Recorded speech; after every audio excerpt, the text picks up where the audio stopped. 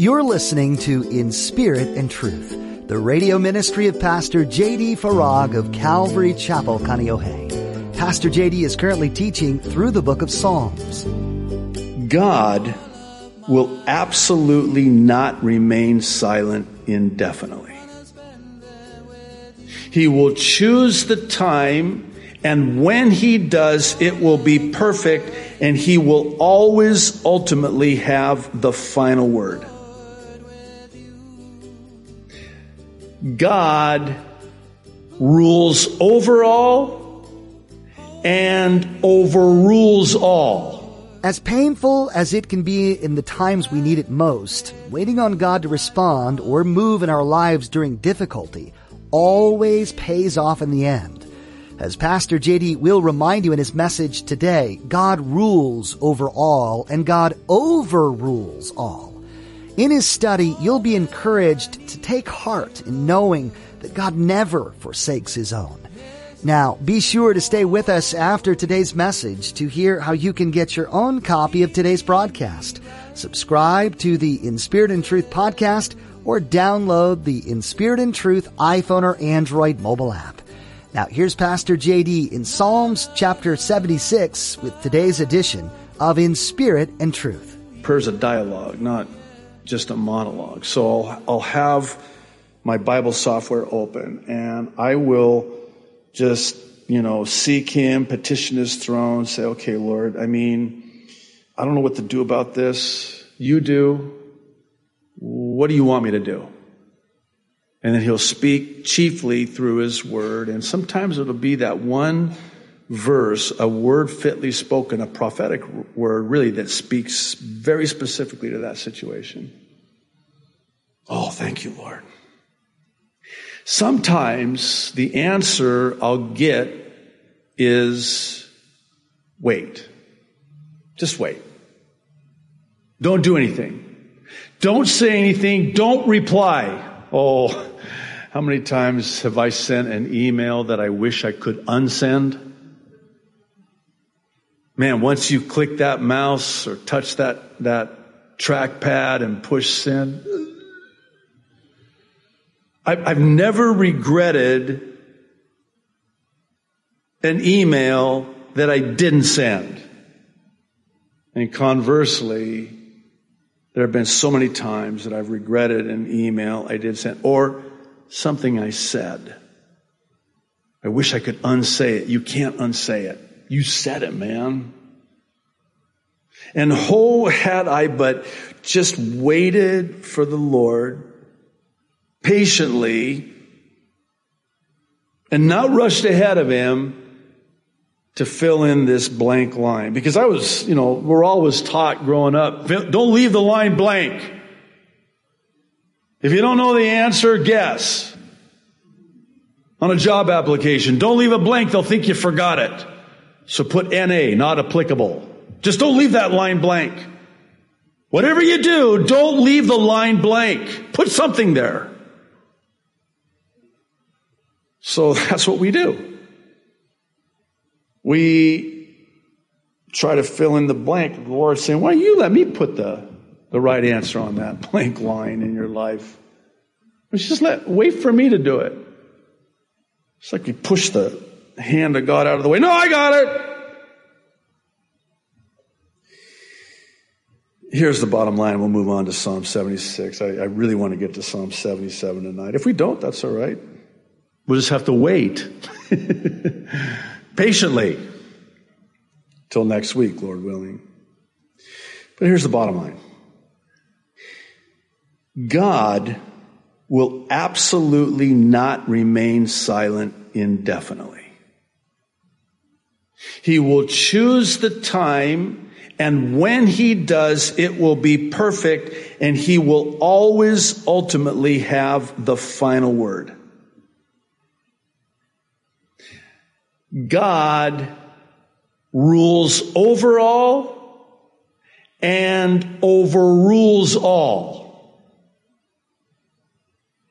And we're going to again see that in Psalm 77. So let's tackle Psalm 76. Verse 1, again, to the chief musician on stringed instruments, Another Psalm of Asaph, a song. In Judah, God is known. His name is great in Israel. In Salem also is his tabernacle and his dwelling place in Zion. There he broke the arrows of the bow, the shield and the sword of battle. Selah. You, verse 4, are more glorious and excellent than the mountains of prey. The stout-hearted, verse 5, were plundered. They have sunk into their sleep, and none of the mighty men have found the use of their hands. At your rebuke, O God of Jacob, both the chariot and horse were cast into a dead sleep. You yourself are to be feared, and who may stand in your presence when once you are angry? You cause judgment to be heard from heaven. The earth feared and was still when God arose to judgment, and he will arise to judgment to deliver all the oppressed of the earth. Selah. Verse 10. Pay particular attention to verse 10. We're going to talk about this. Surely the wrath of man shall praise you. With the remainder of wrath you shall gird yourself. Make vows to the Lord your God and pay them.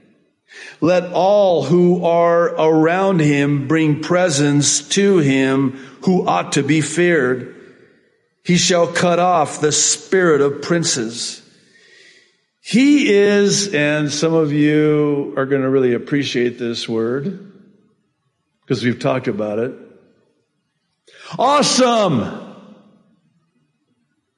He is awesome. He is awesome to the kings of the earth. Why do I make such a big deal about the word awesome? Because, as I've shared, it's a word that we have marred. We have used this word reserved, I believe, only for God, and we have brought it down, profaned it, made it common, and used it for man. And in so doing, we have lost what the meaning of the word is. To be awesome is to be in awe. To be in awe. God, I am in awe of you. You are awesome. Let's talk about this verse 10, where Asaph is inspired by the Holy Spirit to pen the words about how God will surely make the wrath of man to praise him. What does that mean? That means, see it this way, that means that God can take and make the evil of man to serve his end in the end, so that at the end we praise him. I was having devotions with my daughter, and we were talking about Joseph, and I was kind of setting the stage about, how it all went down and how it all came to this point 17 years later. And he has been on the receiving end of unspeakable evil at the hands of his brothers, who left him for dead, then sold him into slavery, betrayed him. When we were there in the book of Genesis, for those of you who were with us, oh my goodness, how many years ago was that? We were in Genesis. At this rate, we'll be through the Bible in the year 2046. Isn't that the year, Tom? 2046. But it's very detailed in the narrative. We're told that when Joseph was in the bottom of that pit, before they sold him into slavery, and we'd end up in Egypt. Talk about God ruling over all and overruling all. God's going, perfect. Everything is going perfectly according to my plan. If there was ever a man that, like Job, could have complained about why God was allowing all of this to happen to him, it was Joseph. Never once do we hear even the mention or the hint of a complaint on his part. And that was just the beginning of the story. I mean, it goes from bad to worse. He gets to Egypt, and then he's a slave, and then he gets promoted because this is a gifted and called man of God. And everything he touches is blessed because it's the blessing of God on his life. And he catches the attention of his boss, one Potiphar, who puts him in charge of everything. The only problem is he's got a wife who is, we're told, seducing him every single day. Every single day. And on one particular day, she gets all of the servants out of the house, and then she throws herself at him. And I was very careful and generic in this particular part in my the devotional with my daughter. I didn't want to get too graphic, but basically she's saying, "Hey, nobody's here," and his response is, "I could not do this evil to the Lord." And he runs, and what does she do? She grabs his coat and falsely accuses him of attempted rape. He should have been killed. That was a crime punishable by death, but Potiphar knew, believe me, he knew his wife, and he also knew Joseph. And he knew Joseph would never do that. He knew his wife would do something like that. So instead of killing him, everything's going perfectly according to plan. He throws him into prison, this dungeon, and there he interprets the dreams of two men. He interprets their dream, and sadly, he says, to the baker, "You're dead." He says to the butler, "You're going to be restored." And by the way, butler man, when you are restored, will you remember me? Because I'm here unjustly. I've been falsely accused of a crime I did not commit. So what happens? He gets restored. He's now the cupbearer again for Pharaoh and completely forgets Joseph. And here he is, left to rot in this dungeon. Don't imagine being incarcerated like we understand being incarcerated today. You were thrown in this dungeon to die. That's it. That's how it ends. So, what does God do? Just wait. No hurry, no worry. Everything's going perfectly according to plan. When the time came, not a moment too soon, God's never late, God's never early, he gives Pharaoh a really intense dream. And Pharaoh goes to his men and he says, "I'm not even going to tell you what the dream is. If you really are who you say you are, you're going to tell me what I dreamed, and then you're going to interpret the dream." And they're all going, "It ain't going to happen." And that's when our butler friend says, "Oh, wait a minute. I know somebody that can tell you what your dream was and interpret the dream." "Well, what are you waiting for? Go get him." "Well, he's in prison. You'll have to sign his release, his weekend pass." Brings him before Pharaoh, and God gives Joseph Pharaoh's dream, and then he interprets the dream and says, "Here's what's going to happen, and here's what you dreamed, and here's what it meant. The 7 lean cows, that's 7 years of famine that will come subsequent to the 7 fat cows, which are 7 years of plenty. You need to store up during the 7 years of plenty so that you have enough during the 7 years of famine." Pharaoh's gone, "You're hired." He becomes the most powerful man in the world, the known world, next to Pharaoh, who they actually saw as a god. Everything's going perfectly according to plan. So now the famine has reached the land of Canaan, and Dad says to his brothers, "Hey, you need to go to Egypt and get some grain. I hear they have stores of grain." So they go to Egypt, and who should they... What a coincidence, right? What a coincidence. Wow. What are the odds? So they don't know it's Joseph. Joseph knows it's them. He gets a little bit emotional, you might say. And he starts accusing them of being spies. And they protest, no, our dad sent us. That's his dad. They don't know it. We have brothers. Oh, really? Okay, I'll tell you what, if you're really not spies, you're going to leave one of the brothers here. You're going to go back and get your youngest brother. That was his biological brother, by the way. Benjamin.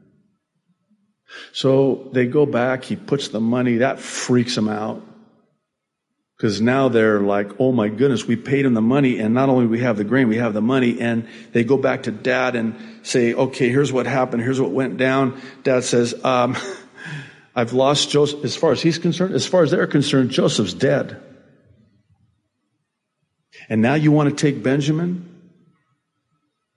And he says, and the text doesn't even really capture the intensity of it. He says, everything is against me. He has no idea what God is about to do. He reluctantly sends Benjamin back with them. They show up. Joseph meets with them. And he becomes so overcome by emotion. You got to know, he loved his brothers so much. When he's in that pit, I forgot to mention this, the text says he was screaming, crying, why are you doing this to me? He's pleading with them. So he has to actually excuse himself. He goes into another chamber and he's wailing so loud, certainly his brothers heard him. So he tries to dry his eyes, perhaps unsuccessfully. He goes back into the chamber where his brothers are, and he reveals his identity to them. It's me. And they become so fearful, like, uh-oh. In fact, it's interesting. On the way back the first time, I think it's Judah, says something to the effect of, what's just happened to us, we have to go back and get Benjamin, explain this to Dad. What's happened to us is God punishing us for what we did to Joseph. So now, can you imagine what was going through their minds when the most powerful man in the world is the brother that they did this to, that they thought was dead? And they're so fearful, like, okay, he doesn't even have to say a word. He snaps his fingers, it's off with their heads. And they knew it. That's how powerful he was. And what does he say? Genesis 50:20. My favorite verse in all the Bible, along with all the other favorite verses in all the Bible. No, but this one in particular. But God. This is the but God verse of but God verses in the Bible. He says to his brothers, what you meant for evil, what you did to me, you meant it for evil. But God meant it for good, for the salvation of many this day. In other words, God made the evil that you did, praise him. Bring glory to him. That's making the wrath of man, the evil of man, to praise and glorify God. And that's what this psalm is all about. Let me say it this way. It doesn't matter how bad it is, it cannot and will not change how good God is. You know, we flippantly, I'm sorry to say it that way, we flippantly quote Romans 8:28. Talk about cliche. We've almost, how do I say it? We've almost gutted out the power of this promise because we're so familiar with it. For we know that God works all things together for the good. To them that love him and are called according to his purpose. Of course, verse 29 explains and defines what that purpose is. It's to make us more like Christ. That's his purpose. Make us more like Jesus. That's his purpose. But here's the thing. It may be evil, it may be bad, it may be unbearable, but God, as only he can, will make it to praise him. In the end, it will always be for his glory and your good. Period. Yeah, but this is really bad. This is really, really bad. Well, you know what this psalm was written about? It was written about that time when the Assyrian army had encamped around Jerusalem, and it meant certain death. In fact, whenever the mighty Assyrian army would besiege a city, they would just surrender. Some would just commit suicide in order to not be in the hands of the Assyrians, who were evil through and through, merciless beyond description. They would impale, skin alive those whom they had captured. It was just evil what they would do. And here they are now, surrounded around Jerusalem. God! No. Just, I'll make the evil of the Assyrians to praise me. Watch me now. You want to know how? We talked about this earlier in the Psalms. It's in 2 Kings 19:35. Picture the scene. The Assyrians have encamped around Jerusalem. It's just a matter of time before they capture them and do unthinkable things to them. And God just says, no. I'm going to make the evil of man to praise me. You know how I'm going to do it? Oh, it's going to be really cool. 2 Kings 19:35. Watch this. And it came to pass on a certain night that the angel of the Lord went out. It's not even, we don't even know the name of the angel. It's not Gabriel. It's not Michael. It's like this trainee, this intern, no-name angel, just kind of like, hey, you, what's your name? Let me see your name tag. You get over here. We're going to have you go down and take care of this problem, because, see, there are 185,000 Assyrians surrounding Jerusalem. I just need one angel. Just one. So, on a certain night, the angel of the Lord went out and killed in the camp of the Assyrians 185,000. He just killed them, 185,000. Thanks for taking the time to listen today to In Spirit and Truth. Pastor JD has been taking us through the book of Psalms, detailing the author's messages of hope and pain, joy and sorrow. You may have found today that you identified with the sentiments expressed in today's passage. And if that's the case, we encourage you to explore more. Dive into the Word yourself and ask God to reveal additional love and personal truth that He knows you need to hear today. If you'd like to hear more of Pastor JD's teachings in Psalms 2, you can find them online at inspiritandtruthradio.com. Are you a part of a community of believers? If you haven't yet found a church that you can call home, we'd like to urge you to remedy that soon. A church family can be a source of support, a cheering squad, and most importantly, a group of faithful prayer warriors. This is also a place you can give of your unique talents in support of others as well. If you're in the Kaneohe area, you have a standing invitation to be part of our family of believers. Come join Calvary Chapel Kaneohe on Sundays and Thursdays for a time of worship, fellowship, and in-depth Bible study with Pastor JD. You can find out more at our website, inspiritandtruthradio.com. There's a lot to discover at our website, including a link to our mobile app, social media pages, and Pastor JD's Mid-East prophecy updates. That website, one more time, is inspiritandtruthradio.com.